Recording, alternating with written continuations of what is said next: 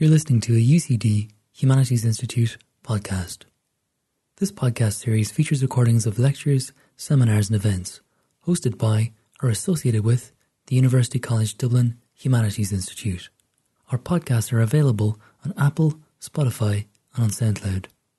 For more information and to listen to hundreds of podcasts, go to ucd.ie/humanities. In this episode, a recording of the fourth webinar organised as part of Framing Ageing, a clinical, cultural and social dialogue. The webinar consisted of Panel 6, Practice 1. The panel featured papers by Dr. Hilary Moss from University of Limerick, who spoke on the role of the arts in the lives of older people before, during and after a hospital stay, aesthetic neglect or enrichments. The respondent was Tara Byrne from Age and Opportunity. Dr. Katie Featherstone from Cardiff University presented on Wandering the Wards, Everyday Hospital Care and its Consequences for People Living with Dementia. The respondent was Dr. Ulla Kribernek from the University of Graz. Professor Desmond J. Tobin from University College Dublin presented on Our Ageing Skin, Can We Ever Feel Comfortable in it/with it? The respondent was Professor Robert Sveiningberg from Leiden University. A video of the webinar, including the slides used by the speakers, is available on the project website, framingaging.ucd.ie, and on UCD Humanities Institute's YouTube channel. The webinar was introduced by Director of the UCD Humanities Institute, Professor Anna Fuchs. I'd like to welcome you all to our fourth interdisciplinary Framing Ageing webinar. And before I hand over to our panelists, I thought I might like to say a few words, just looking back over our journey to where we are now. So our first webinar adopted a largely sociological lens to explore aging as a multifaceted phenomenon which explodes clinical categories, roughly speaking. And then the last two webinars honed in on literary and artistic representations of and responses to aging. And in all three webinars, we could see that how we age is shaped by ethnicity, gender, education, access to healthcare, income, as well as by powerful cultural frames and cultural narratives. So, looking back over the various webinars, it seems to me that we are confronted with two opposing narratives.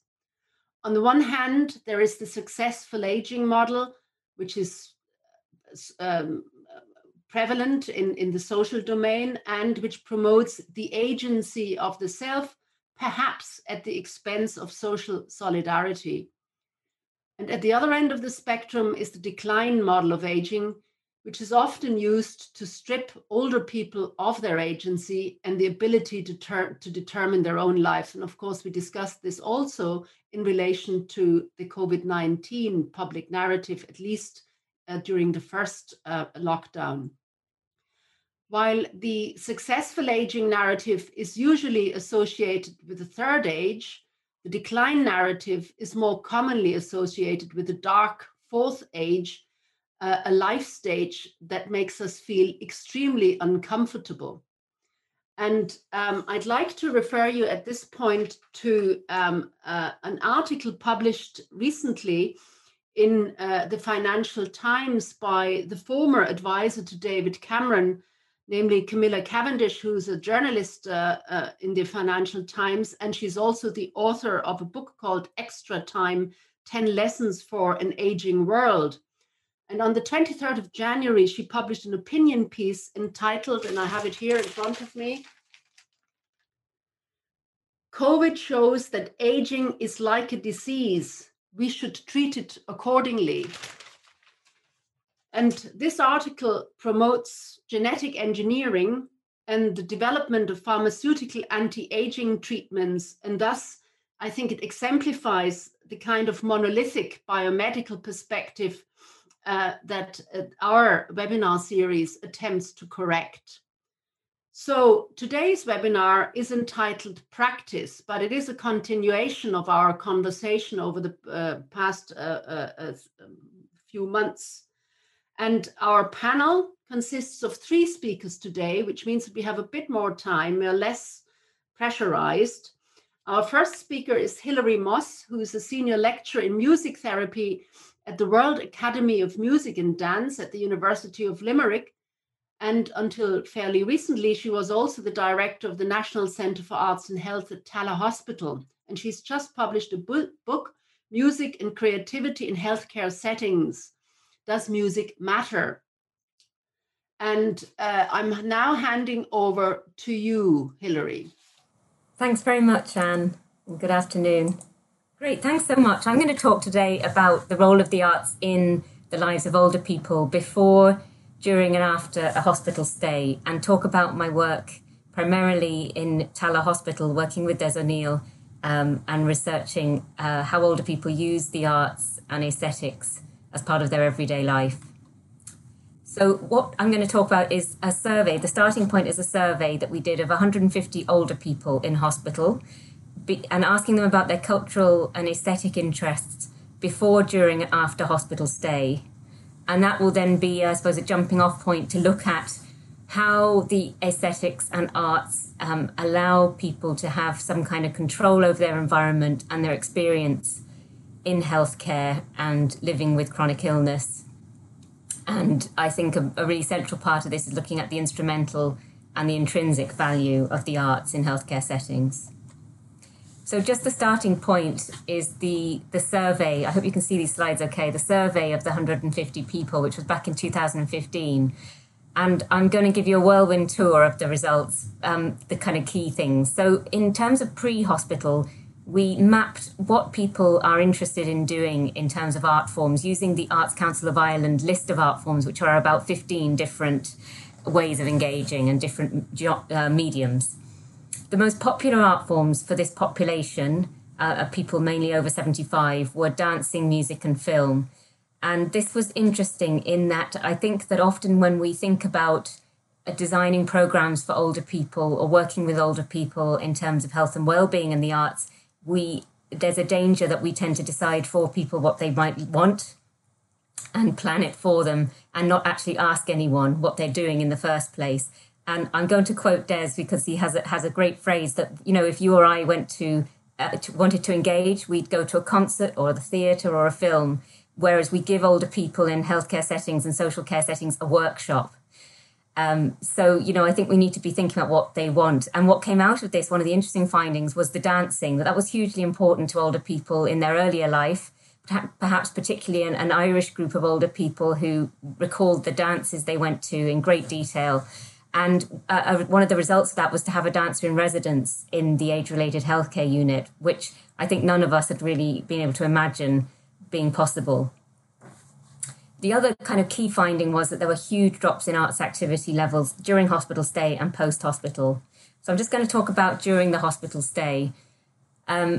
Quite shocking statistics, but probably quite normal across all hospitals. So only 42% of this group of 150 older people watched TV of their choice in hospital and less watched films of their choice.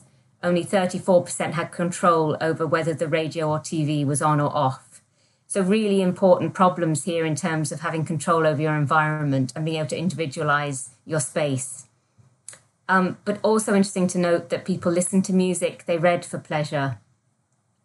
And what we found and what we find in the research is that participative arts are given all the attention when receptive arts are actually what many of us do. So many of us receive music or we read. You know, I suppose there's a whole discussion about receptive and passive and, you know, you're still engaged even if you're an audience member. But I think it's important that we also look at those because they really are underrepresented in the research. And then there was a significant issue around noise and, I suppose, noise pollution. So post-hospital, there was a large reduction in the numbers of older people who then attended cultural activities. And we know that, you know, where people are frail, if they come to hospital, they may well not get back up to their former level of activity. But there were significant things reported by this group, that it was partly the lack of physical mobility, you know, that comes with maybe a stroke or another issue, but there were and transport issues and those sort of barriers. But a big one was the loss of confidence and social isolation.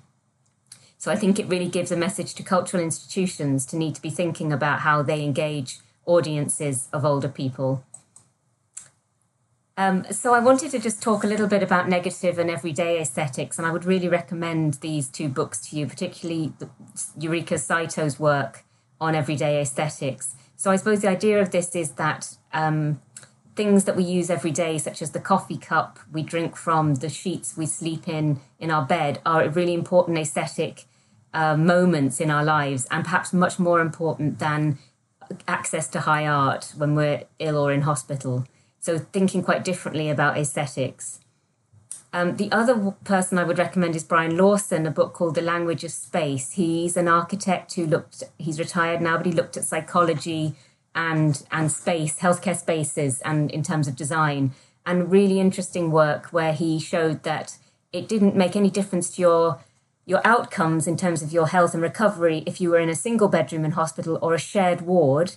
But what makes the difference is whether you have a choice or some control over that, and if it's your preferred environment.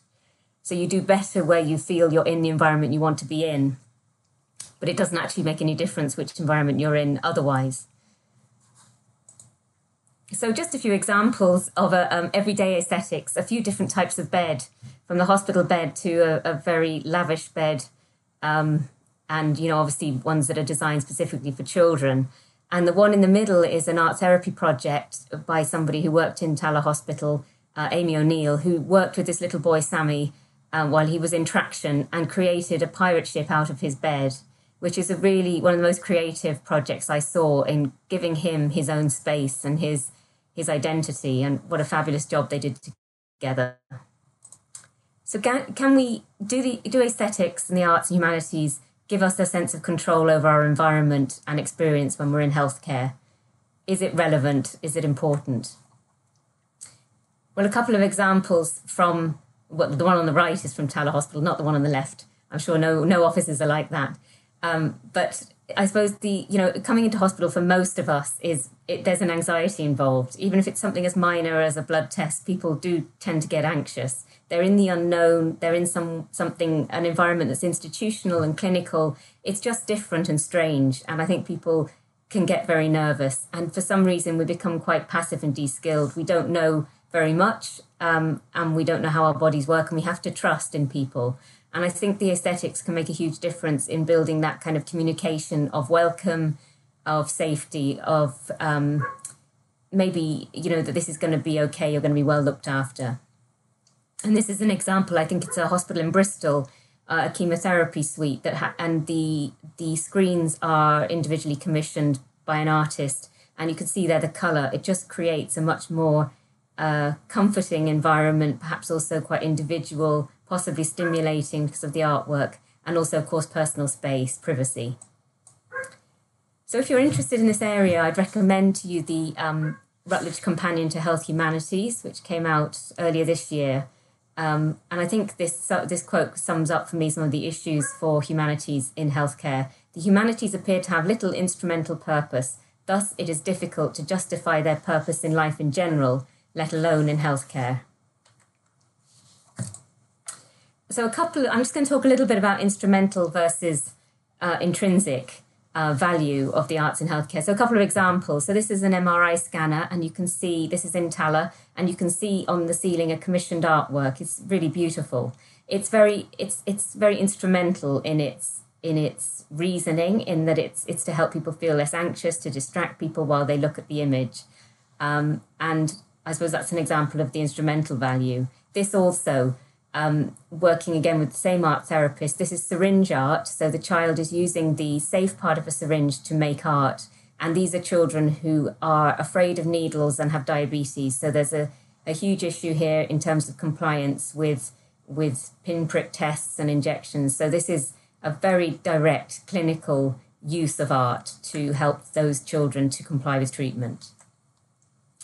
And some other examples with older people of making art in the hospital. And I think perhaps these are more intrinsic benefits, in that it's about enjoying yourself, passing your time in a much more constructive way, and expressing yourself. And I'm going to talk about that a little bit more. But I would recommend this film to you. It's a 15-minute film called The Dance Back Home. and it was filmed in the age-related unit in Tallaght, and it's of a dancer in residence called Ailish Claffey. So this came directly from that piece of research where we realised we wanted to try and have a dancer in the place. And it's a beautiful film that shows both intrinsic and instrumental values. So there's a lot of links with the physiotherapists in terms of helping people in their rehab to exercise through dance. But there's also, as you see here, Ailish dancing outside, just the intrinsic benefits of dance as well. And I suppose this links in, I often come back to Maslow's hierarchy of needs. So although in hospital, many people told me that they actually want to park their aesthetic interests when they're in hospital because they're dealing with pain, they're dealing with maybe life-limiting issues. They're busy at the bottom two levels of this pyramid, the biological, physiological, and safety needs. But in that hierarchy of psychological needs, aesthetics, beauty, creativity are named, and they are specifically important in our psychology and our balance. And it may be that at times in healthcare, they are left to one side, but they can't be ignored forever, and they can't be ignored if someone's in a longer term healthcare institution, such as a nursing home. So I think the most important intrinsic value of the arts in a hospital context is around narrative and telling my story. So stories help us to communicate meaning, insight, perspective, and to articulate complexities. And I think it's about those big questions and reflecting on life, that stories make a way to make sense of our human experience. So, for example, working with medical students, I don't think it's about necessarily increasing people's empathy or listening skills that we have medical humanities. For me, one of the main things is just understanding people's experience through their stories, whether that's in film or song, and really understanding what it might be like for someone else in that way. And I think as well, I'm very against this kind of idea of a split between the STEM and humanities. My experience is not that there's two completely different ways of looking at the world. And I think where sometimes we meet is in these grey areas where there might be ethical conundrums in healthcare. There may be kind of unanswerable questions. There may be sort of living with a long-term condition and not necessarily having all the answers. That sometimes then that's where we can find shared space. So this is the best book I've read in a while in terms of medical, like narratives of healthcare. Sinead Gleason's book, Constellations. I'd really recommend it to you. So perhaps humanity shift the territory of bioethics from the certainty of the empirical and rational world to the uncertainty, ambiguity, and indeterminacy of the artistic. It's very tempting, and I've seen this many times in hospital, to drop the talk about beauty altogether and steer the discussion towards more quantifiable matters such as cost, sustainability, and economic benefits. And perhaps art is needed to gesture towards mysteries left by science. So I think I have just a couple more minutes, hopefully, yeah. I just wanted to tell you about a project, a composer in residence project with the composer Ian Wilson and members of the Irish Chamber Orchestra. And Ian composed a piece based on the experience of dementia in this case. And you see here the first performance in the hospital. And I just wanted to play a little clip of the first movement just to illustrate how we might think about people's experience through the arts. So this is written for violin, viola, double bass, who you see here, and saxophone. And in this short clip, this movement is called The Appointment. And in this clip, Ian, when he wrote this, was exploring the experience of being in the outpatient clinic with a person with dementia, with the clinicians, probably the doctor, maybe a nurse, maybe 2 or 3 doctors, I'm not sure, but a lot of busyness, and the family members also there, also with their agenda. So a very busy clinic, and you'll hear that in the string players. And then the saxophone tends in this work to represent the person with dementia, and you may hear how this person is experiencing it and how connected or disconnected they are, or how their voice is being heard or ignored. I'll just give you a thumbs up if you can hear that.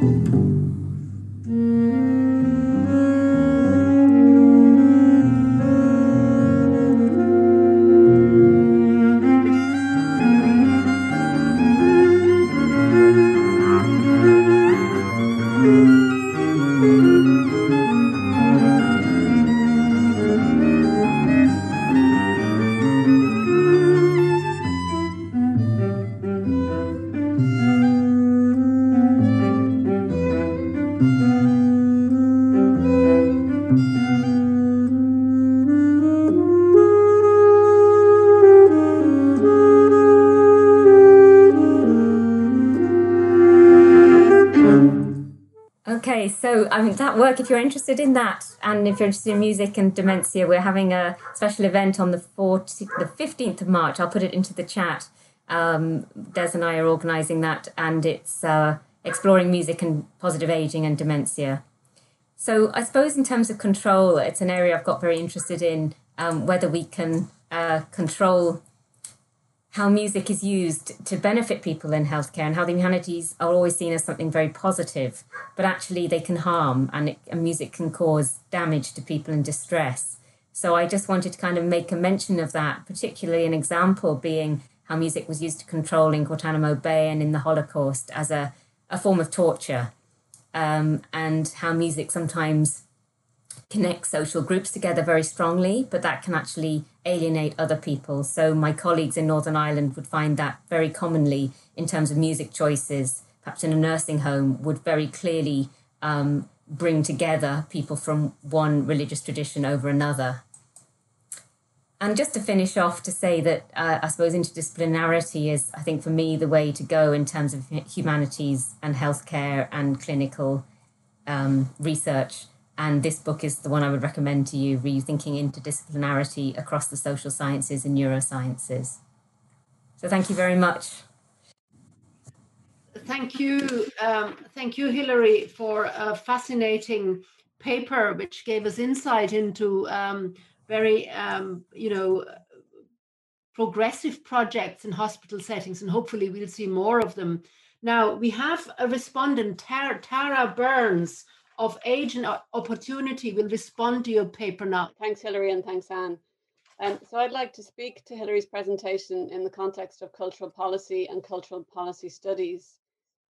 So this research and presentation showcases the importance of human autonomy in shaping our environment, whether that be in terms of artistic expression and the shaping of our world that occurs through that, and or having crucial agency in clinical situations where we might be vulnerable.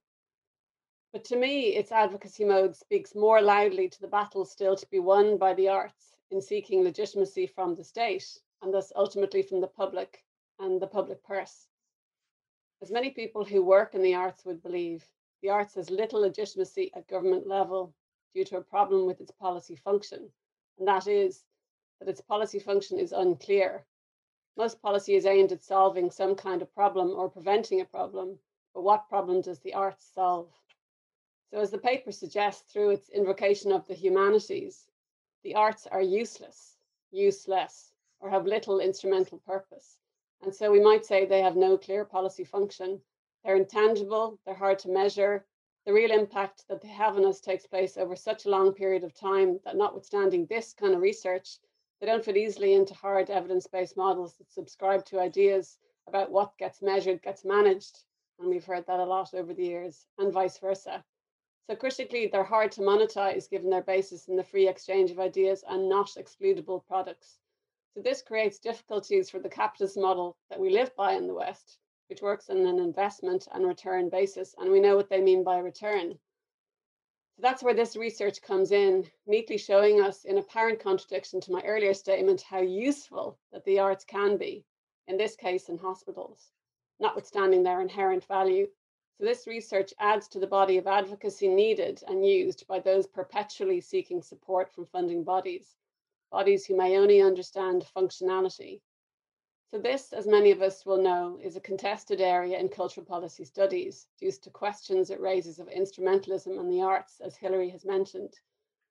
How the arts is used as an instrument by neoliberal governments to achieve something other than its value in and of itself, which is obviously contested, what that means, and how devaluing this is of deeper and more profound understandings and experiences of what the arts can mean vis-a-vis culture and human dignity, something hugely important in clinical environments.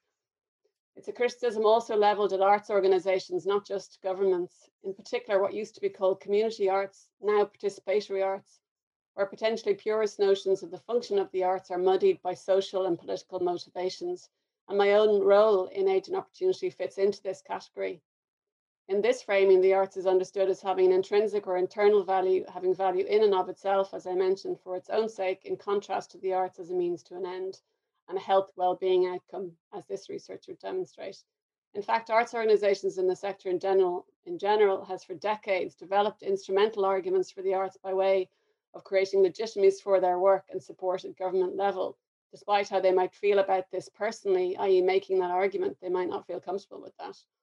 Often apparently equivocating between intrinsic and extrinsic valuations in their arguments. However, it's hard to disentangle intrinsic from instrumental values. Typical arts intrinsic values center, in some scholars' view, around the personal benefits of social, cognitive health and well-being, as we've heard in this presentation. But these can also be viewed as external benefits which lead to economic advantages and health advantages, obviously, or secondary impacts. In this case, lower economic burden on the state arising from less health intervention costs. As such, the question must be asked as to whether the arts and health and the arts and older people as sectors, which both centre on progressing other agendas through the arts, i.e. promoting health, well-being in older people, are inherently instrumental.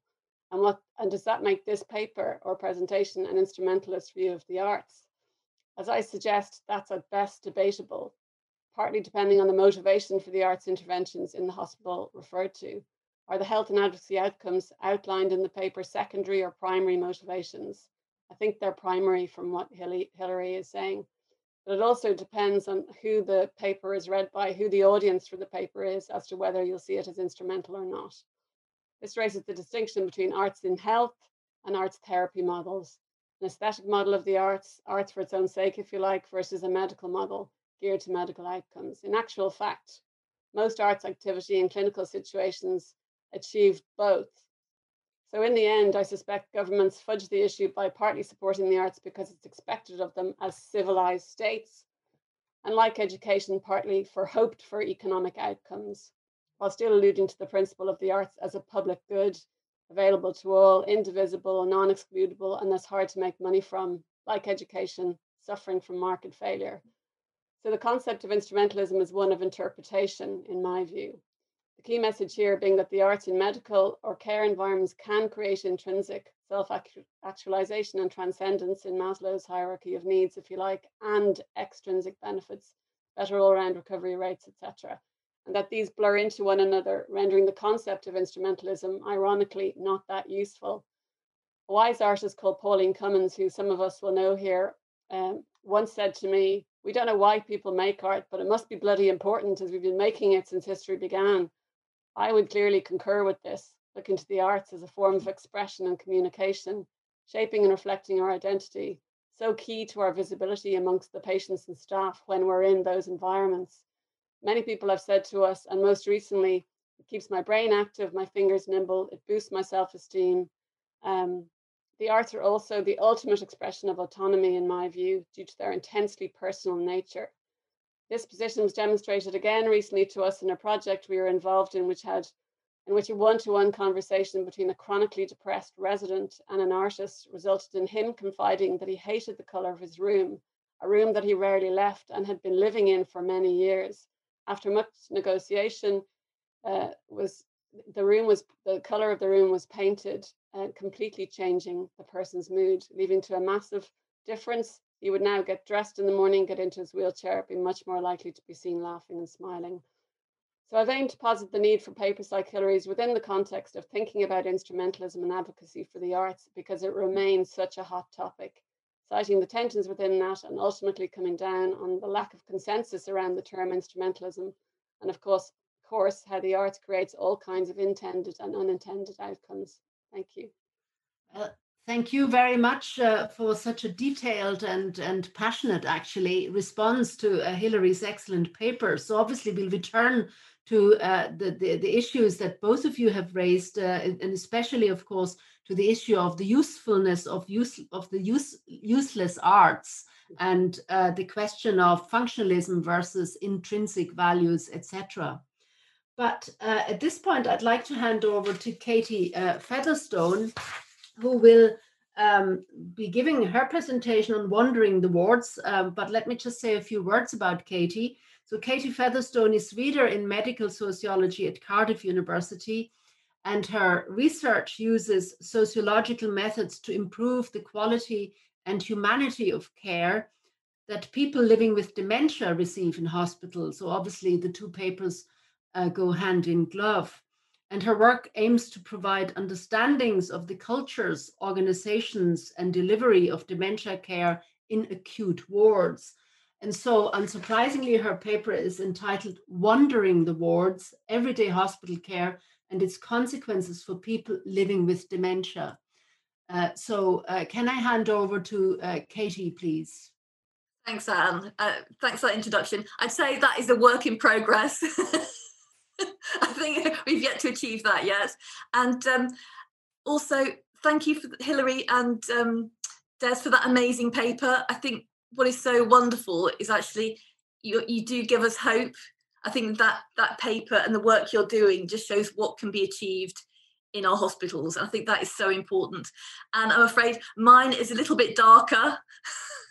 My story is of hospitals. I think the aesthetic, absolutely. The material and sensory world is so powerfully there as an ethnographer. It just is such a powerful context of care that's really it's rarely talked about in those settings at all, and very compartmentalized. But I'm going to talk about, yes, wandering the wards, but I'm just going to give you a kind of a small slice of the work that I'm doing, which is really looking at the rules of the ward. I think that's a good way to start thinking about what's going on in our hospitals for people with dementia. But I want to start off by just giving you a bit of background of hospital care and the population of people with dementia within them. If I can move my cursor. So over the last decade, there's been an incredible increase in the number of people living with dementia in our hospitals. Massive increases, and they're also high users of emergency care. So 70% of all emergency admissions in the UK are people living with dementia.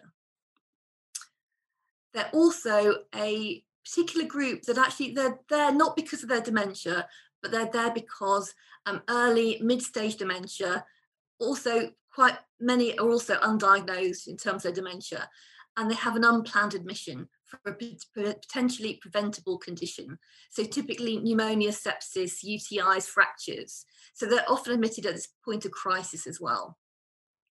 And what's important about this large population within our hospitals is that they have incredibly poor outcomes.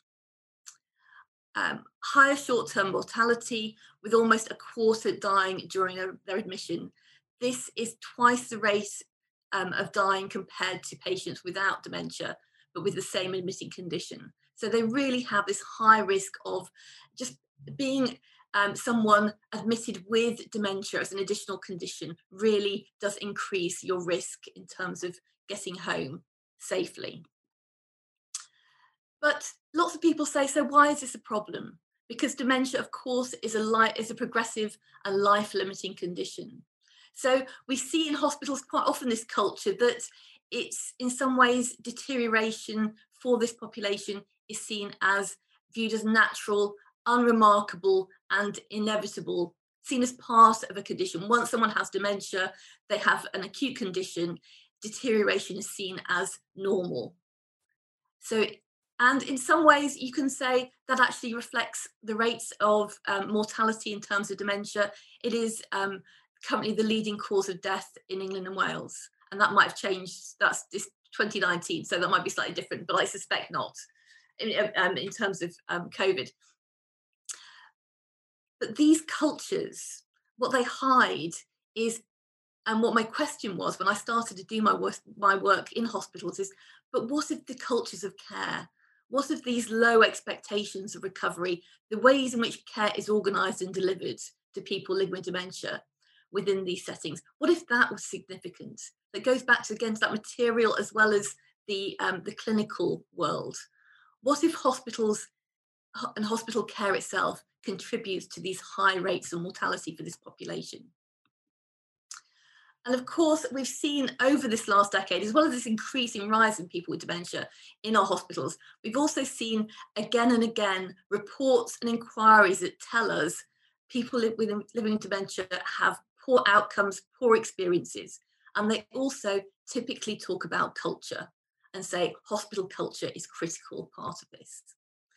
And so we actually see this again and again. But what it tells us is, on one hand, we have these poor outcomes and we have these reports that keep telling us about these poor outcomes and experiences. But that tells us that something deeply systemic about the inequalities people with dementia experience in the hospital setting. And also that it seems incredibly resistant to change. You know, we know about it, we keep being told about these inequalities, yet actually nothing really changes for this population. So that was also one of my questions, why is that? And hospitals and the NHS have responded to this, but this tends to be in a very small scale, really local initiatives that really do not reflect the needs of the populations. So we have new types of wards. So maybe if we just get, you know, new wards with names for this population, that might make things better. And this is quite a kind of a really old technique of grading people and grading patients by age, by ability, by condition. We have outsourcing of skills. So we have specialist dementia supports teams, enhanced agency nurses coming in to give one-to-one care. We have identification and awareness schemes, which I've written about separately, to identify over the bedside that someone has dementia. There's a sign there saying it, as a butterfly. But one thing that really doesn't seem to happen is interventions to really support ward cultures. These are really highly resistant settings. And one thing I really wanted to do is think about actually why are they resistant? What are the cultures within these wards that contribute to these poor outcomes? Because only once we have that can we really think about interventions that might reflect the real life social organisation of care, work as done, rather than work as imagined by policymakers and institutions. So I've carried out 2 ethnographies with colleagues. I'd like to also add that these are all projects that are deeply interdisciplinary and all involve people living with dementia as part of the projects and carers as well. We've looked at the phenomena of refusal of care and also looked at continence practices as well in care. And really the core to our ethnographic approach is long-term commitment to field work. So I spent a year in hospital wards across England and Wales, as have my colleagues. And I'm just going to take a tiny slice today from my recent book, Wandering the Wards, and really talk about the ward as a small society and what are the rules within it. If we go back to some of the really classic ethnography, classic work of institutional life, hospitals have often been described as separate from everyday life. Tight little islands of vivid and capturing activity. And absolutely, within these wards, people with dementia did seem cut off, islands within the wards on these hospital beds, really isolated from other people. But also hospitals have been described as reflecting the wider social world, a small society in miniature. And absolutely, within these wards, you can see cultures of understanding dementia as a condition understood by non-experts. Non-expert clinicians really reflected the non-expert understandings in wider society. Poor understandings, fear and stigma also are very present within these hospital wards. And in my analysis, I've really also drawn on going back to some of the really classic texts to examine institutional life and how it might impact on people living with dementia. And one way to look at the culture is to look at the rules within it. And of course, everybody within a hospital, all the patients within it, have to learn the rules in some way. We all go into institutional life, any institution, and have that sense of what are the rules here. But it seemed to us that there was a real compulsive communication of the rules of the ward to people living with dementia. This goes back to really the classic work around permissions and privileges. other groups, other patients, and actually there were very few younger patients within the wards that we observed, were really allowed privileges and permissions to walk around the wards, to leave the wards, that were not afforded people living with dementia, who were really, there's a very compulsive repetition and reinforcement of the rules of the wards for this population. And very little flexibility. And in fact, it actually reduced for this group. Flexibility became something impossible. And in times of high stress for staff, actually the rules got tighter. So you got a real tightening of the rules. So I'm just checking my time. I've got 5 minutes. There are so many rules within these sites. There are rules, so many rules for people with dementia. There are so many rules for patients. And there are also a huge number of rules for staff as well. And I could go on and on with this, but I'm just going to highlight a couple just to give you a flavour of how these rules manifest. So a classic rule that I have found in every single ward I've been to, and actually said by every member of staff at some point during the observations, is, "You are in hospital." And this is something said again and again in that classic special tone of voice that we find within the institution. So a real approach was locating and reorienting the individual within the institution. And this could be simplified and repeated. It could become louder. So rather than actually seeing there might be a way that we could talk to the patient, it actually became more of a reduction to the essentials of an instruction. So sit in the chair, sit down, very simplified, and also reorienting to people to what had happened to them. You've had a fall, you've broken your hip. So this was really, I think I wanted to show this to show actually this is kind of the limits of how staff in non-specialist dementia wards talk to people with dementia. This is everyday communication. Rule 2, you must not wander. As a researcher, I could wander the wards, and actually lots of younger patients were able to wander the wards. However, for people living with dementia, I mean, obviously there is a risk of falls, and absolutely every ward is assessed on falls risk, and that is a really, really powerful anxiety for ward staff. However, this could really escalate to not just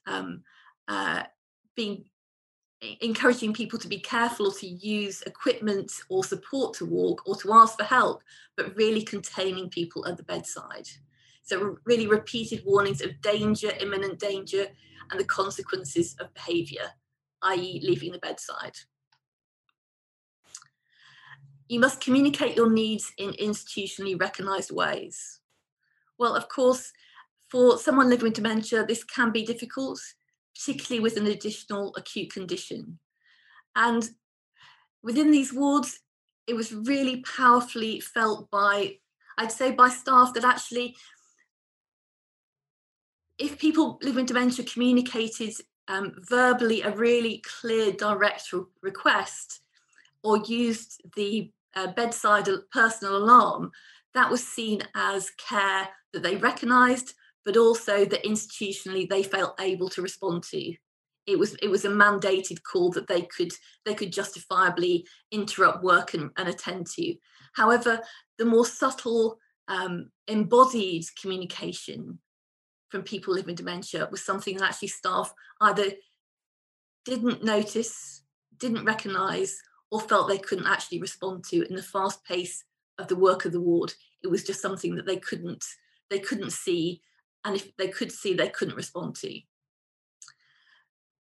This embodied communication was also often seen as something that was could be recognised by ward staff as something as resisting to care, being disruptive or inappropriate. And if that kind of communication was missed or ignored within the wards, then it could really lead to a lot of distress for the person.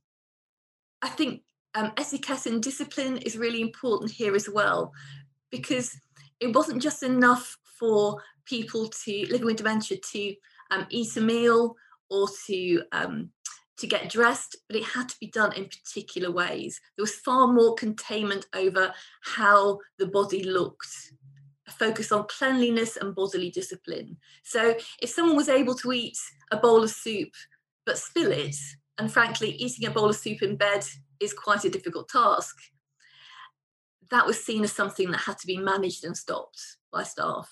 The thought of spillages was something that staff really felt they had to control, and that could lead to someone being seen as someone who needed to be assisted with feeding and eating a meal.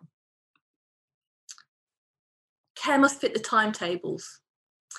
This is really, really important. Staff had such a deep fear of an underlying anxiety of delays to the organisational timetable of care within the wards, and a real fear of falling behind. And this is something we see in institutional ward life,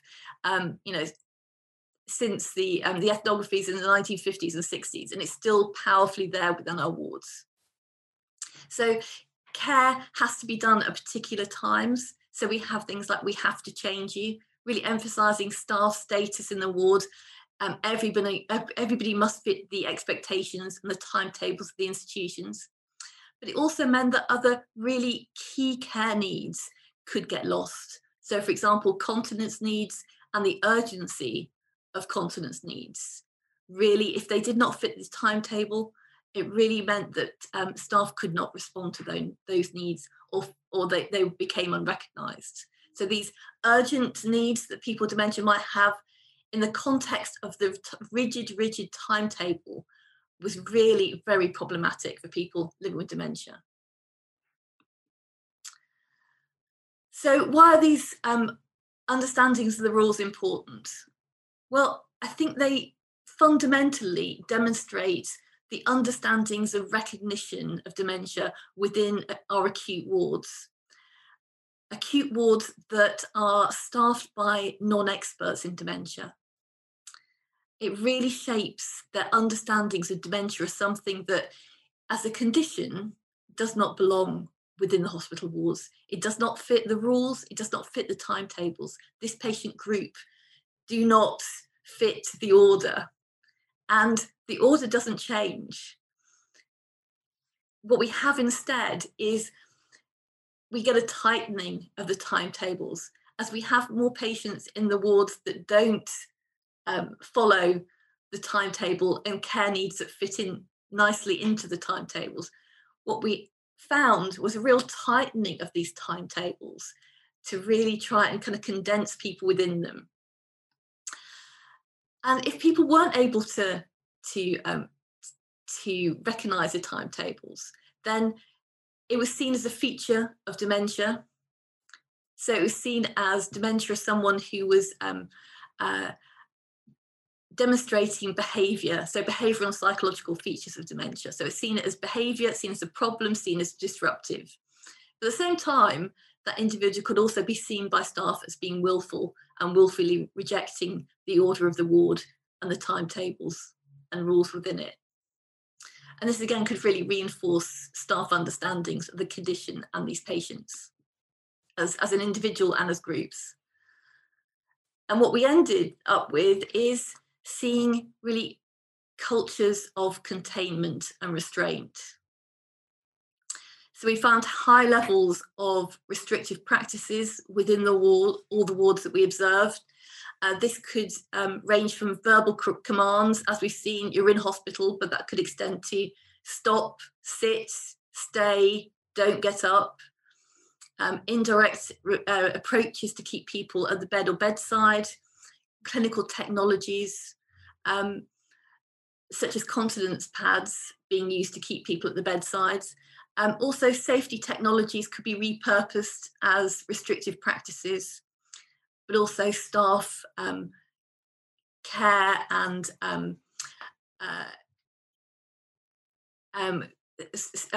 agency staff could be used to provide one-to-one specialling and containment as well, and also seclusion. And we saw that within all the wards that we observed, And I'm just going to end, because I don't want to go too long, but just say that I think one thing that we found really powerfully is actually, although staff tended to see people living with dementia as a group that didn't belong, didn't fit the timetables of care, and thus were a group that were problematic and really hard to manage within this acute ward. Actually, what we found was actually the distress of people living with dementia, the behavioural features that they were seen as expressing, were actually a normal response to being in this abnormal setting. A sensitive population in this fast-paced environment really actually caused an awful lot of distress for people living with dementia. And I'm just going to end in really a sense that actually it takes us back to Goffman at the sense of institutional looping. These routines of timetables, restrictive practices and restraint, the language, the rules, all part of actually really shaping the responses of people living with dementia in these wards, and really shapes also their decline and this kind of pattern of distress. I'm going to leave it there. Thank you very much for this very important paper, giving us insight into hospital settings. And of course, as you said, it's a much darker paper than the previous one. Yeah, sorry. No, not at all. It's very relevant, of course. And I was really struck by how relevant Foucault's work on the disciplinary function of modern institutions still is. Yeah. Okay, I'm going to hand over to Ulla.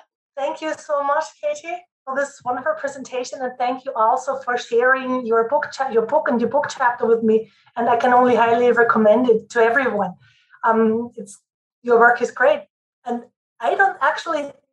It's of course a bit dark, but I don't think it has to be seen like that in the context of our symposium, because you showed us so nicely, in a nutshell, how dementia is always seen as disruption in our world, as deficit, as something that's really not normal.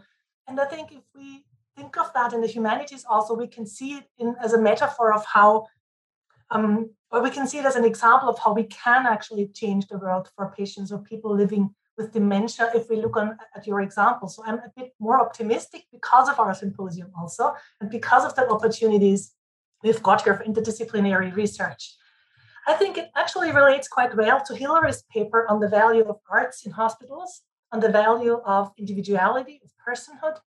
And when Hilary pointed out the climate of nervousness and anxiety that we all feel when we have an appointment in hospital, then this is, of course, something that people living with dementia also experience very strongly, and perhaps even more strongly, because sometimes, I mean, it's a bit of a cliche, but sometimes there is this seismographic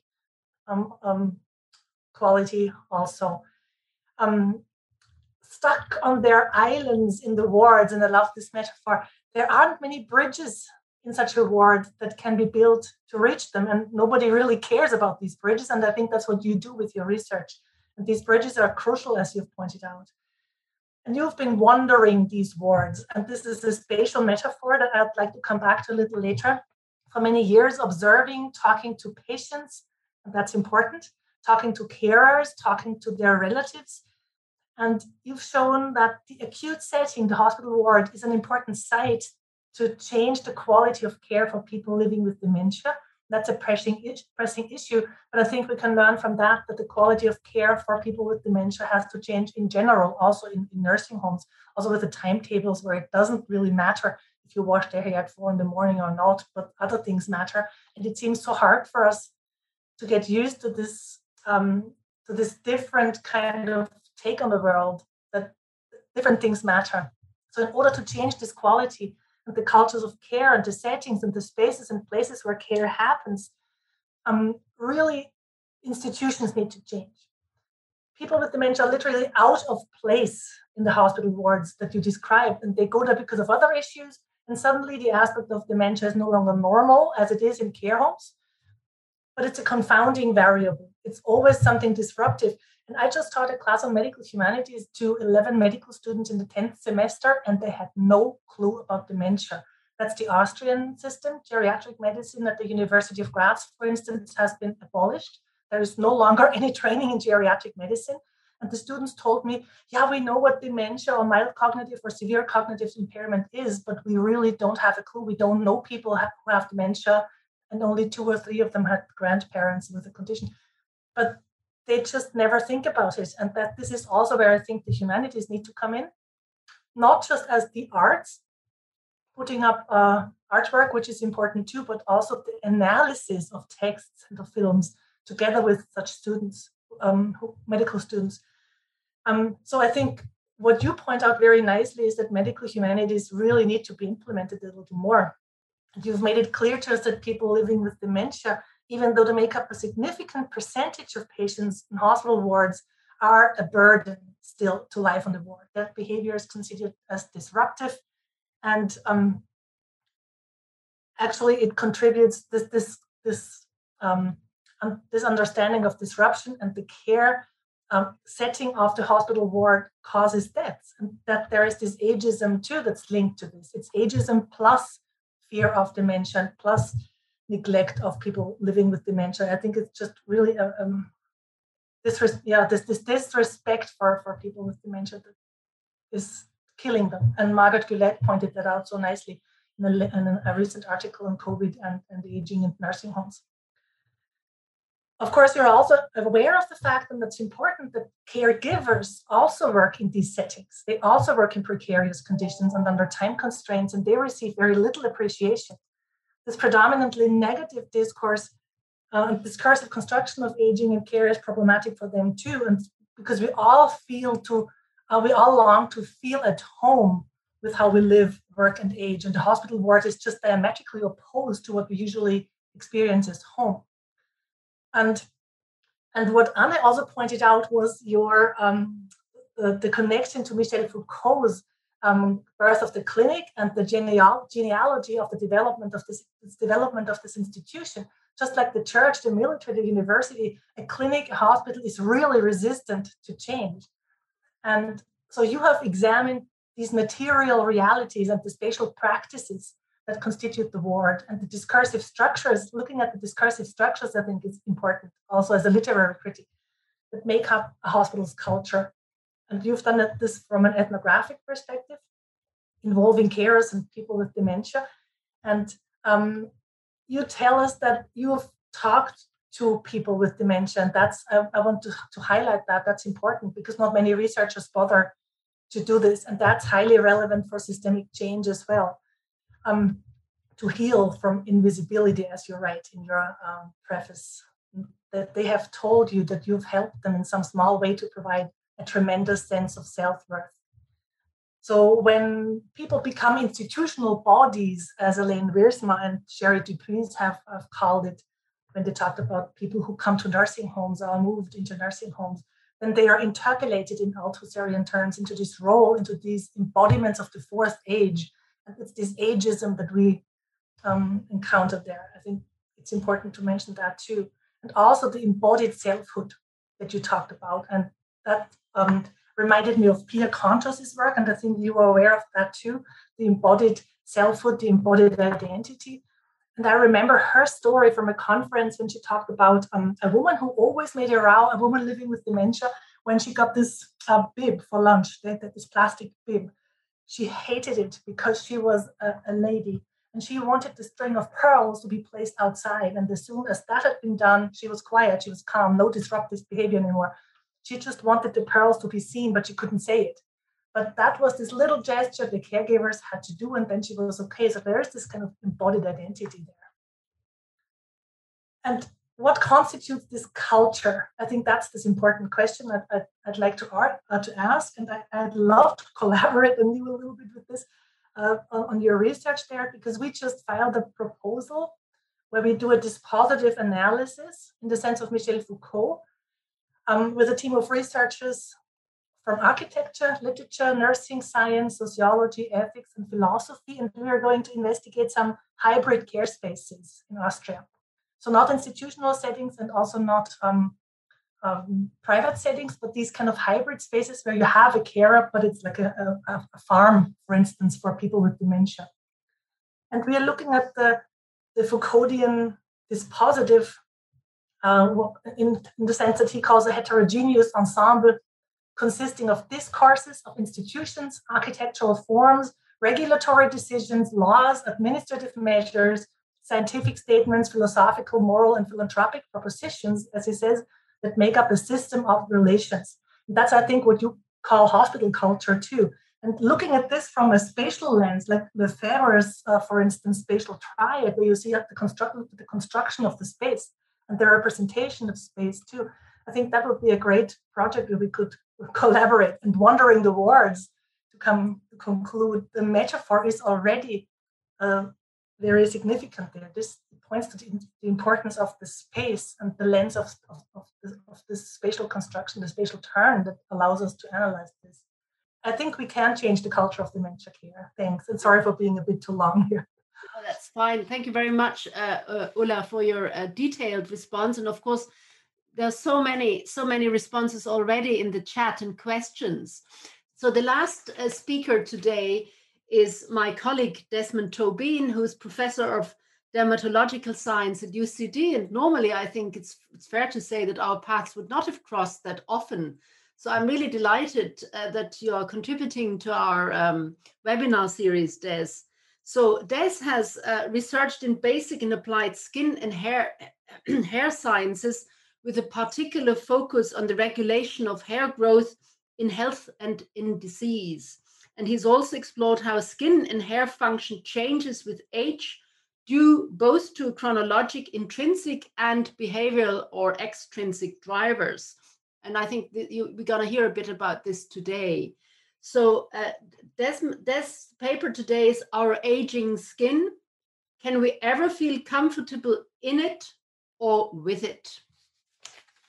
Thank you very much, Anne. And it's a great pleasure to contribute to this particular workshop and also in this particular way. As a biomedical researcher, I'd like to provide some of the biological context by which we humans kind of frame the perception, at least, of our aging. Can you see my slides? You can. Very good. And then perhaps talk a little bit as to the extent to which this may be hardwired. By that I mean, driven by evolutionary selective pressure that would have, had a big impact in terms of how our genetic coding has occurred over this period. I'll try to do most of this, if not all of this, with as little jargon as possible. Keep an eye on this lady here under the Time magazine banner. She'll appear later on in the presentation as well, if I can get these slides to move. So we humans essentially are a species born under the sun. And in that sense, we distinguish ourselves from our great primate cousins, who essentially were born under the canopy of the jungle, really. And this fact alone is perhaps one of the most significant and powerful drivers of what it is to be human, as we lost our dense hair and fur and became really the best sweaters of all the mammals, as we needed to run for our food in these sun-drenched open plains and savannas. And as you can see from this wonderful kind of palette of the human family here in this particular picture, most kind of identified by the diversity in skin and hair and also eye color, but also textures of these tissues as well. This really underpins our different geographic ancestries. And the most kind of marked contribution to this geographic ancestry is geographic land latitude. And by that I mean where humans developed in the context of the highest UV dosages. And by that I mean the highest sunlight, particularly out and around the equator. And as human migrations moved away from the equator, there was a requirement to adopt a lighter skin pigmentation to maximize sunlight getting into the skin, because that's our best way of making vitamin D, and I'll talk briefly about that as well. In this kind of little scheme here to the right, you can see the impact of incident solar radiation and how it interacts with the skin, and particularly the damage of this UVR to our DNA, and leading to obviously the visible signs of changes of aging that we see here. And in this particular quite famous picture now, it's a truck driver where you can see that the window-facing side of his face is significantly aged or extrinsically aged, photo-aged, by comparison to the cabin-facing side of his face. So the external impact of the environment here has had a dramatic influence in the visual signs of aging, and I guess the perception of that individual in terms of their age as well. The other thing to mention here, that we humans are absolutely obsessed with faces, and of course our own faces. And this is perhaps not surprising for a species that is really intensely socially interactive, and the drivers the social interaction drivers that will have brought upon us. Here are a few examples where how we are programmed really to see faces, even when there are no faces, but also to see the importance of faces in terms of emotional bonding, as you can see there in that chimpanzee picture, and also our predilection to be mesmerized by faces and our perception of someone else's face. Unfortunately, of course, we can't help ourselves from reacting differently to how we see faces as attractive or not. And this is often, again, hardwired in terms of our nervous system and other systems. But unfortunately, of course, this significantly can influence, our decision-making and other responses we have to how we look upon, the face in particular, but the body also. And as you can see in this particular picture, we have a range of different presentations here, but we all react very individually to how we present, how we feel we should present ourselves in terms of the face to meet the faces that we meet. Now, obviously, most people would feel complimented if they were told by somebody else that they looked younger for their age than older for their age. So there is that fundamental, inescapable, quality for us all. And there's a good reason for this. The way we actually, the age of how we look, the way we look in terms of our age can give a very strong signal in terms of our health and indeed fecundity. More on that a little bit later. We often hear that beauty is skin deep, but actually we're also becoming increasingly in tune with what is lying beneath the surface of the face, as we understand that it becomes a proxy for other changes that are occurring within our bodies. And in that regard, just to show some emerging gerontological data that's coming through in the last year, revealing that we very much do respond visually as a species, both interpreting ourselves, but also interpreting the health of others, and indeed their mortality and their likely longevity. Emerging evidence is suggesting that facial appearance really does reflect these fundamental body-wide systemic changes, and indeed our risk for developing disease in the immediate future. And these cues, the cues that we see mapped out on our aging faces, our aging bodies, are much stronger than any cues that would come from hairstyle or from clothing. And you can see in the kind of little scheme of pictures there where we have moved the hair and the clothes between the different faces, the observation of age likely remaining life span and potential for underlying disease are very finely interpretable from the face and not from those other elements of clothes and hair. Of course, in an earlier conversation with Anne, we're talking about the other drivers, the societal drivers here, in terms of what we've seen in the last, say, 100 years in the West. And there's an enormous economic push and pull with all of this, especially when living in a media and social media saturated world where there is this kind of almost unending drift toward clonality and groupthink that we see particularly in Western societies. But in the end of the day, there's a buck to be made, and livelihoods therefore to be sustained from those dollars and euros made.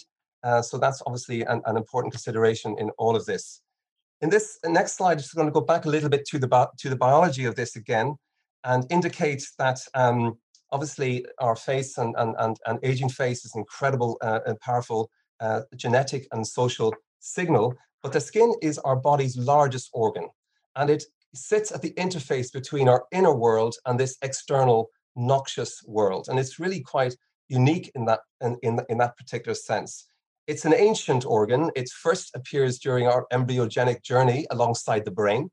And during early life forms on planet Earth, long before you would invest in creating a brain or a central nervous system or a spine, all of the information had to be both detected and processed through the skin. So the skin and the brain have very strong overlapping paradigms. So we can't underestimate it. It's not just a sac holding in all our important organs. It's really one of the defining interaction sites with the world around us. As you can see from the picture there on the left, the skin sensor has got multiple antennae for a huge number of interaction events that can happen between the body, and the world around us. And the image on the right, without going into great detail, it's just really to say that this is a fractal situation going on here. We have basically a stress axis or hypothalamic pituitary adrenal axis in the periphery in our skin. That's really a mimic of that which we have in the brain and in the spinal column. So we believe indeed that the skin is a primordial vestigial brain and therefore captures a lot of the functionality that we had seen to be exclusively the domain of the brain up until very, very recently. And the last point there, as you can see down here, is basically how, therefore, the stress axis can be seen in the skin and how individual people's feelings can be mapped out in the brain and their stressful life experiences can be detected, in the skin. This kind of plays a little bit back to a comment made, I think, by Tara, where she was commenting on if you can't measure something, you can't manage something. So it's possible, for example, to predict well-being from the way people age in terms of their face.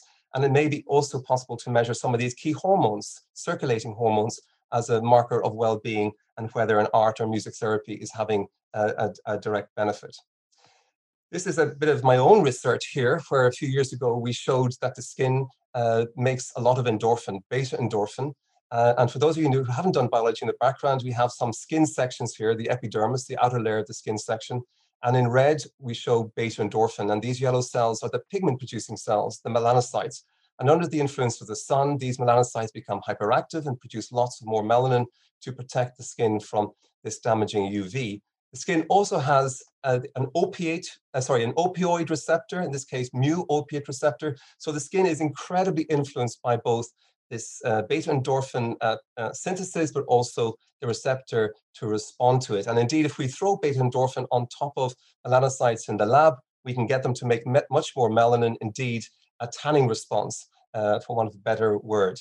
And subsequent to this particular paper, a group in Harvard has actually shown that you can have mammals addicted to sunlight because of the impact it has on beta endorphin as a consequence of the stimulation through UV. But of course, we have, as the title says up here, very much the downside of sunlight on our skin, with age spots on the top, with melanoma as seen here, and this clearly addicted person here who has allowed their skin to change in this very dramatic way through this constant exposure to the sun. So there's a very, very interesting relationship between the interaction with an aging stimulus like UV and a well-being stimulus like beta endorphin. Indeed, sunlight is the only WHO the only entity on the WHO carcinogen list that is good for you. All of the other things on the WHO carcinogen list are bad for you, but UV light actually has this Janus-faced interaction. And of course, it's because we evolved under the sun. Now, this is really a reflection of where the skin can really start to pick up a lot of how you feel as a person and how you're coping with your life and with your life trajectory. And here we see a woman who shows a very dramatic change in both texture and color of her hair that coincided with a very, very psychologically stressful period with the death of her husband during wartime. And it again shows you this brain-skin axis that's incredibly important in terms of how we map our lives through our skin and through particularly our aging or stressed skin. And this paper here shows a very nice study where just measuring cortisol level, so-called stress hormone level in the skin, can give you an indication to your likely, familial longevity, your kind of your positive family history of longevity, but also the perception of your age. So if you have high circulating stress levels, you're going to show it in your face sooner rather than later, and it will shorten your life sooner rather than later. And I'm going to finish up now with a couple of examples of where this is played out in people that you know. So here I have a picture on the right of one of Ireland's talents alongside with her mother. And I think those of you who are particularly astute will start to see maybe the first chapter being played out here in this young girl's life. But I'm not going to say anything, but just let you see the pictures as we go through.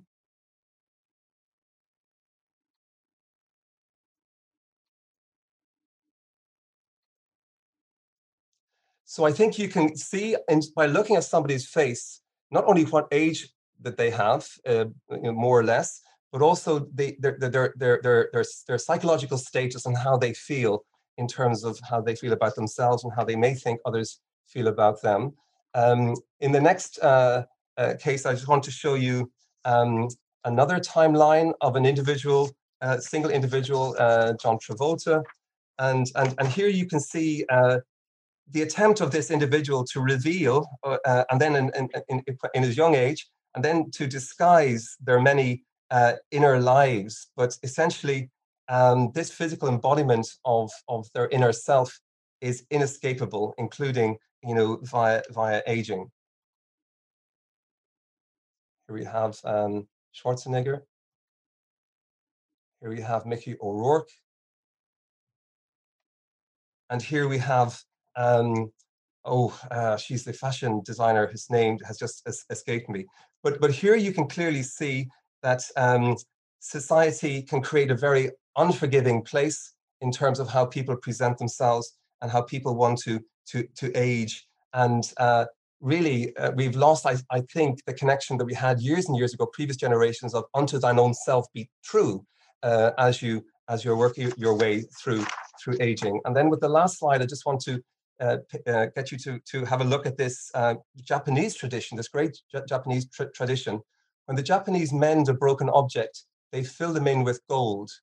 They believe that when something suffered damage and has a history, it becomes more beautiful. It's time to rethink perhaps our philosophy of aging. So with that, I'll stop. Thank you very much. Thank you very much,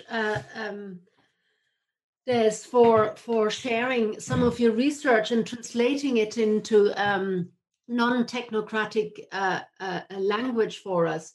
And now we'll have Robert's response to your paper. So it's coming from the perspective of the arts, I'm assuming, but I'm handing over to Robert. Thank you, Des, for your inspiring talk.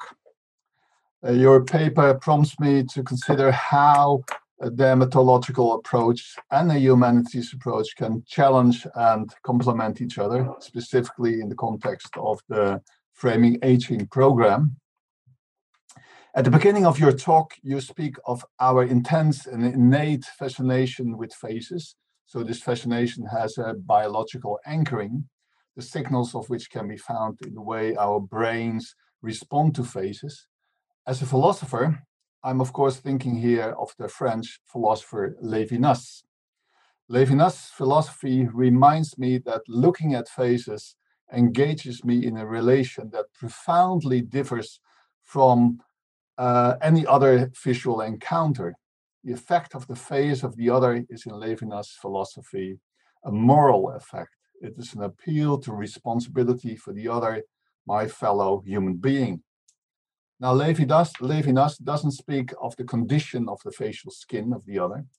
And the interesting thing about Desmond's remarks is that he describes the skin of the face as a morally charged canvas, different from Levinas' face as a moral appeal. The condition of the facial skin of the other invites me, on the one hand, to think about the other in moral terms. Think of our judgments of Travolta, Schwarzenegger, and Versace. On the other hand, the condition of the skin of the other invites me to strategic self-reflection about the relation between the condition of my own skin, my identity, and my perceived morality and social status. Levinas' notion of face appears to function like a metaphor, indicating a feeling of obligation the other demands before all consciousness and perception, rather than a visually apprehensible surface. In this respect, Levinas' notion of the face fits our response to early modern painting of faces, of portraits. There are countless books and articles in which physicians, dermatologists, describe on the basis of an early modern portrait what skin disease the depicted person would suffer from.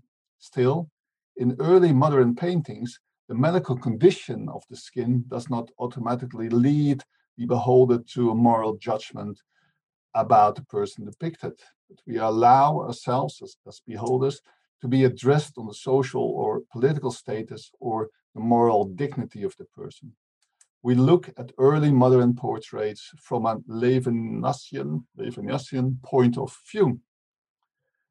From the two articles that Des discusses, it appears that we are able to estimate reasonably well on the basis of someone's face the age and health condition of someone. Mortality is written on the face. Research has also shown that from a medical point of view, the skin provides more or less objective signals of the underlying biological mechanism associated with health and mortality. These underlying biological mechanisms are in part our own responsibility. Think of epigenetics, the microbiome, lifestyle, and nutrition. Actually, this points to a dermatological turn that overturns Levinas' insistent appeal to humanity grounded in the sight of the other. Instead, from a dermatological perspective, facial skin is a clear marker of our moral character. The confrontation with the face of the other is no longer an appeal to humanity. Dermatology teaches us that the face of the other always gives rise to a moral judgment of the other, which may reduce his or her humanity. And remember again our judgments about Travolta, Schwarzenegger, and Versace. I don't know the other one. In a way, of course, we all have known this for a long time, which is why the skin trade is flourishing so well.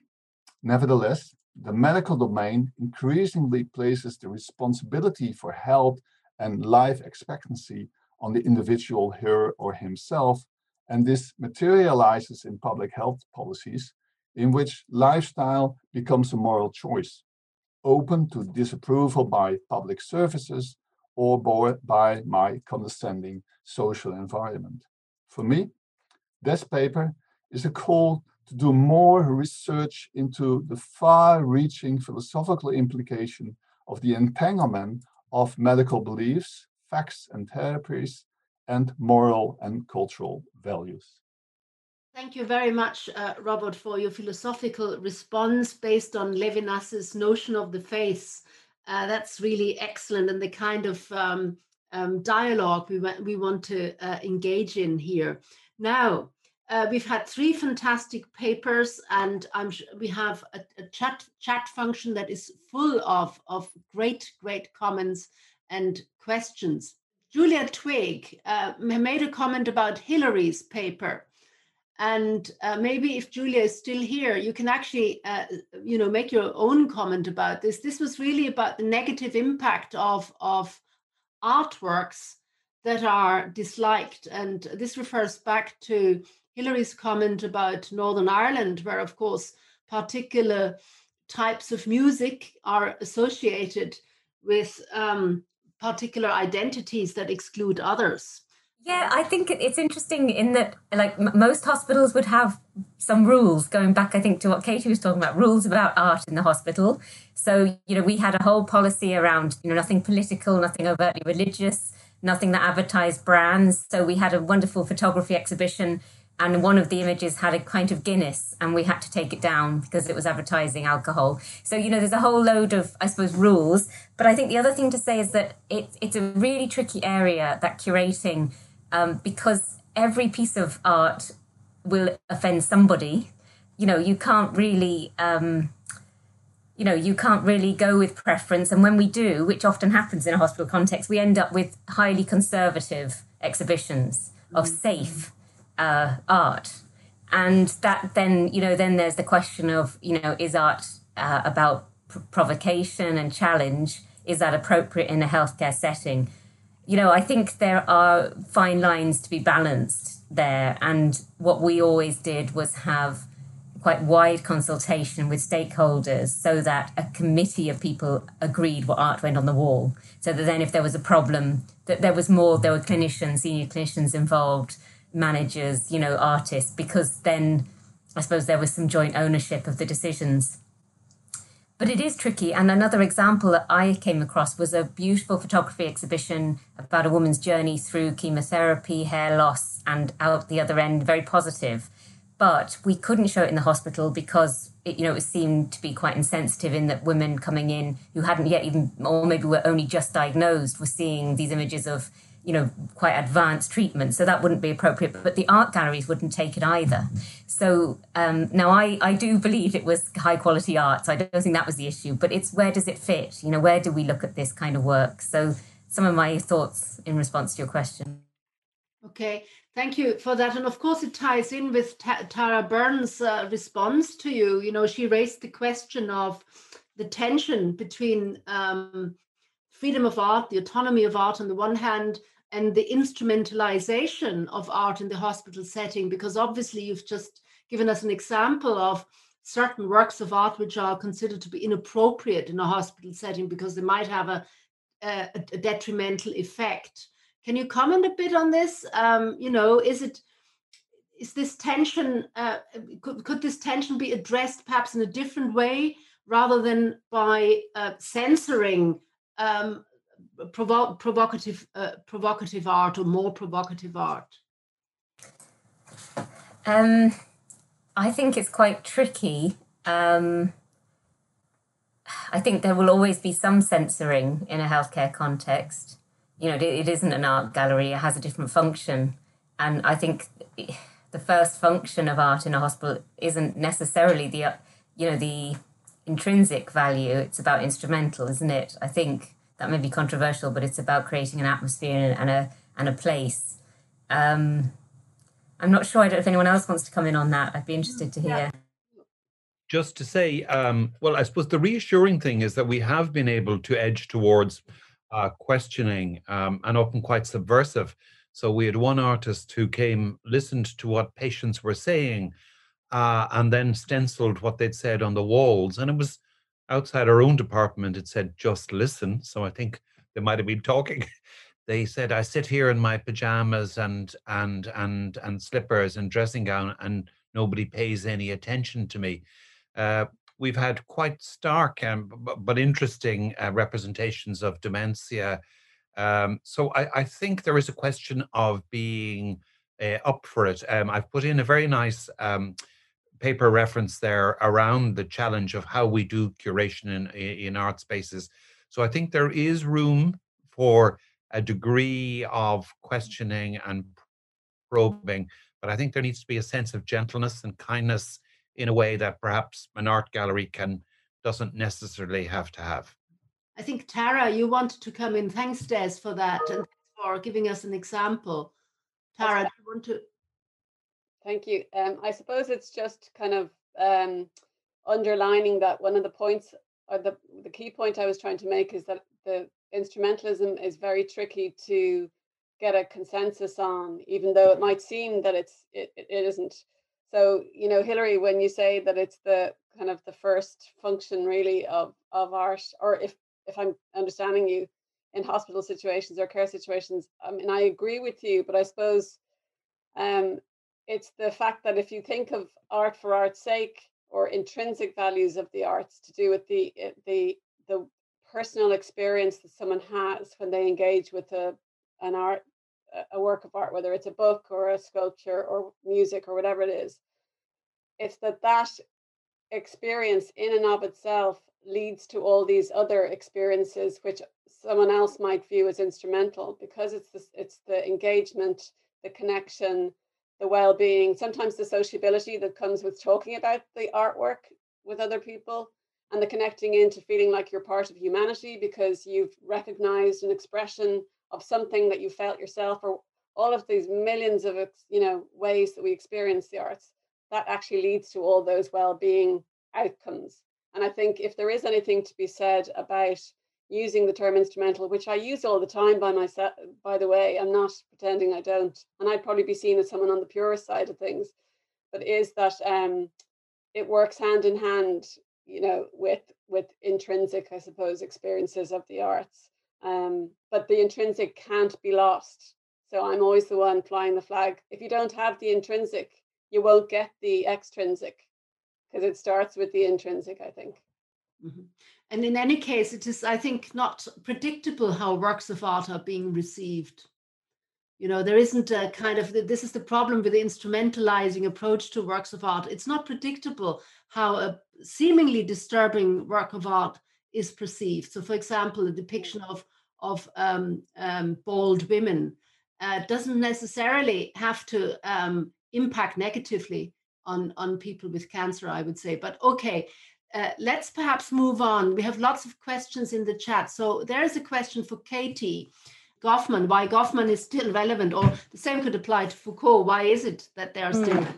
Doing my analysis, I really tried to stay true to the analysis that I was developing over the years, immersed in these hospital wards, really ordinary, everyday wards in England and Wales.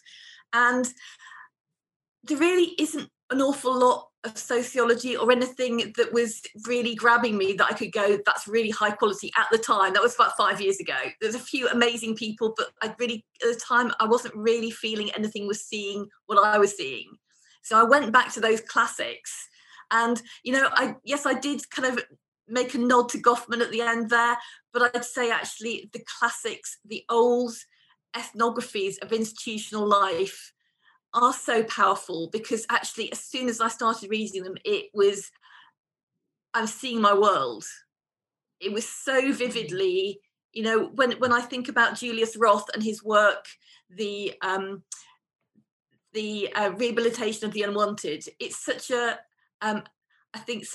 profound piece that it really resonated with the general acute wards that I was seeing. But I would say I use them to show the durability of these patterns of institutional life, that actually they exist in the 1950s in America, in the UK, it's that durability that I think is so important, because it shows us actually it's an incredibly resistant setting.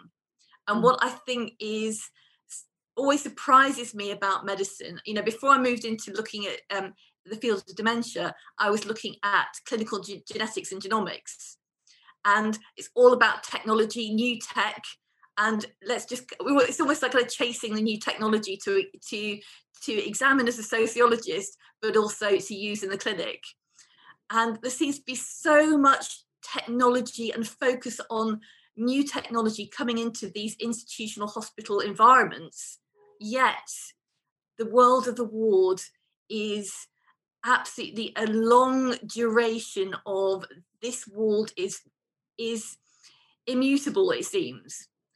You can look at a description of a ward in 1950s mental hospital in Massachusetts, and look at my data and actually see so many commonalities. That's the power that seems like it's not shifting. We put all the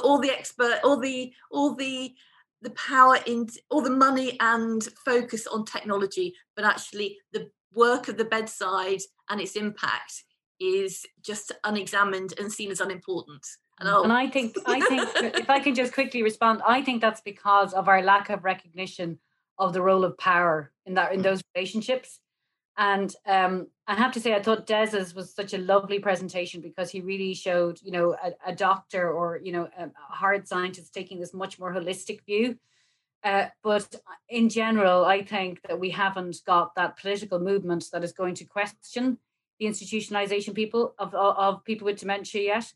And that maybe the pandemic will provide some kind of impetus for that. But I also think that if you look at what's happened with disability rights and how the disability movement, through people with disability themselves speaking up for themselves, that's actually how they've managed to change things. And it was, I think, Thatcher in the UK who actually didn't want to pay for these big hospitals full of people with mental health problems, that actually ended up people being freed, and to live in the community and things, and mental health issues becoming much more accepted. And we're not there at all with dementia. We're not there at all. There's a deep ingrained fear of that position and of those people that we have. And until we recognize our future selves and those wrinkly faces that Des was showing us, and until we can kind of realize that this is a political problem, not just a personal problem, then we're going to end up in one of those places, I'm afraid, unless we can, tackle it in that way. But your work is so powerful, Katie, for addressing it. Thanks, Gemma. And I just to add to that, I think the politicize, we have to politicize the lack of change here. I think you're absolutely right. And something that really struck me is I'm still reading ethnographies from hospitals, from wherever I can find them, and there's some really interesting stuff that actually talks about clinicians and nurses being very political in the hospital settings. And in my observations, that politics is really absent. That sense of actually staff feeling empowered to make change, it's not there in the hospital wards. And I think that for me is also ethnography can capture those absences, and I'm trying to kind of capture those as well as the kind of sensory stuff and the culture. Those absences are really important. And why? Because it is both those relationships, of course. Absolutely, the people who are caring as well, of course, are under. Power is important, and they feel they have none.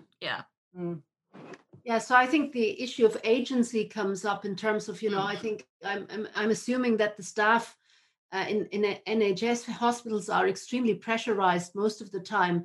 So of course these rationalization in terms of allotting time are part and parcel of a modern institution, and very hard wired into them, and therefore difficult to change. But I've been wondering to what extent your diagnosis is specific to the UK system, or whether we are actually seeing more change elsewhere, or is this across is this finding one that you would have in most Western countries more or less? I would say that my analysis is absolutely very specific. It's UK and Wales, England and Wales hospitals, and I've really gone for kind of average hospitals and average wards, nothing special.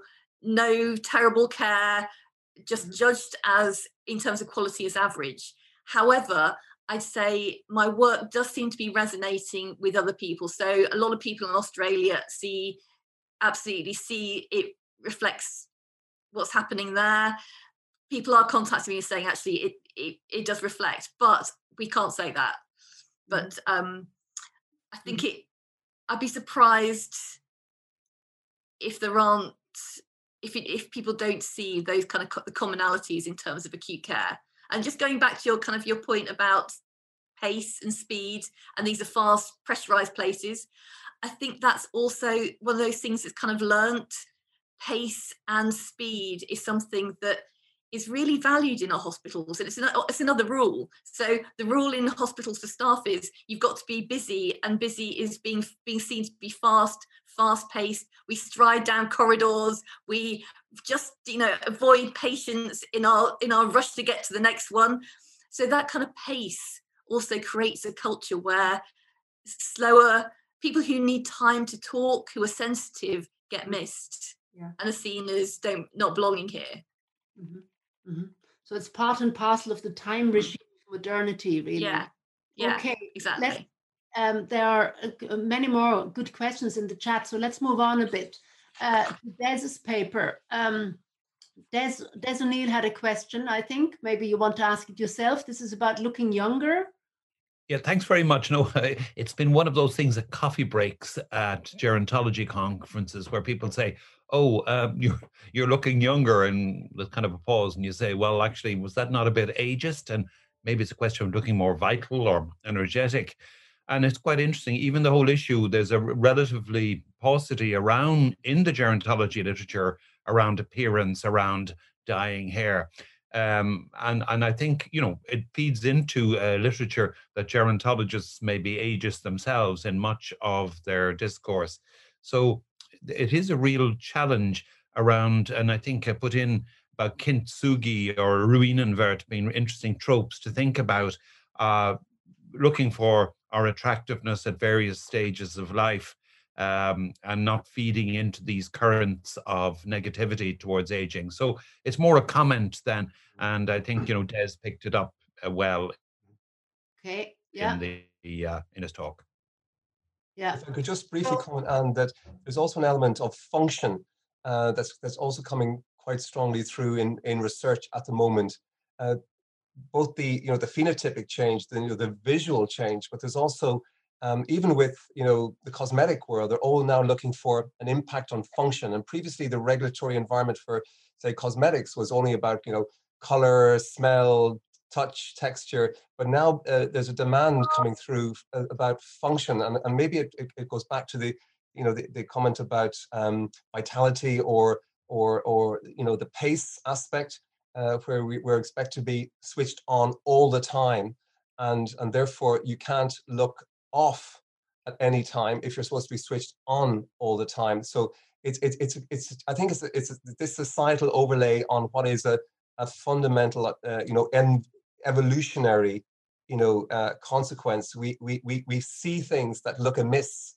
We're hardwired to spot things, to look amiss, to avoid potentially stumbling across somebody with leprosy, for example, because you may get infected by it. So there is some kind of natural genetic pull and push away from things that look amiss visually, and that can be detected easily on the outside, because you can't see your liver going wonky. You can't notice a kidney going wonky, but you're using as a proxy what you're seeing on the surface to backfill that sense of fear. And somewhat tribal kind of fear that may come also with how people view differences that are visual. So I think it's all kind of coming through. Science. I should say biology is very reductionistic, and unfortunately, we don't have the kind of holistic view that we need in terms of being true to the full value of the person. We kind of hive them off into different organs or different tissues one by one, and trying to be reductionistic in terms of our intervention. And I think we need to pull back, just because the technology is there. We need to pull back and try and look at this more holistically. Yeah, and this ties in with Tara's question.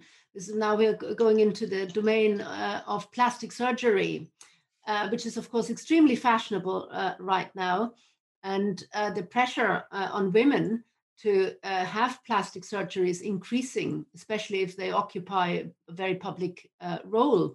So Tara's question is, I wonder how plastic surgery has changed the way we perceive each other and assess our attractiveness. In other words, what she's suggesting is that the technology has, the advancing in quotation marks, technology of plastic surgery has affected our self-perception and the perception of others, because now we look at signs of aging as defects that can be corrected rather than just as other ways of being beautiful.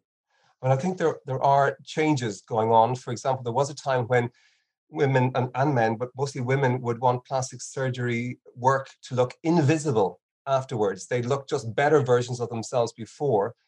So they wouldn't want to look like obviously doctored by the plastic surgeon. But today we have situations now where people almost want others to know that they've had the plastic surgery, either as a kind of an indicator of being able to afford it, or an indicator of being in that kind of social kind of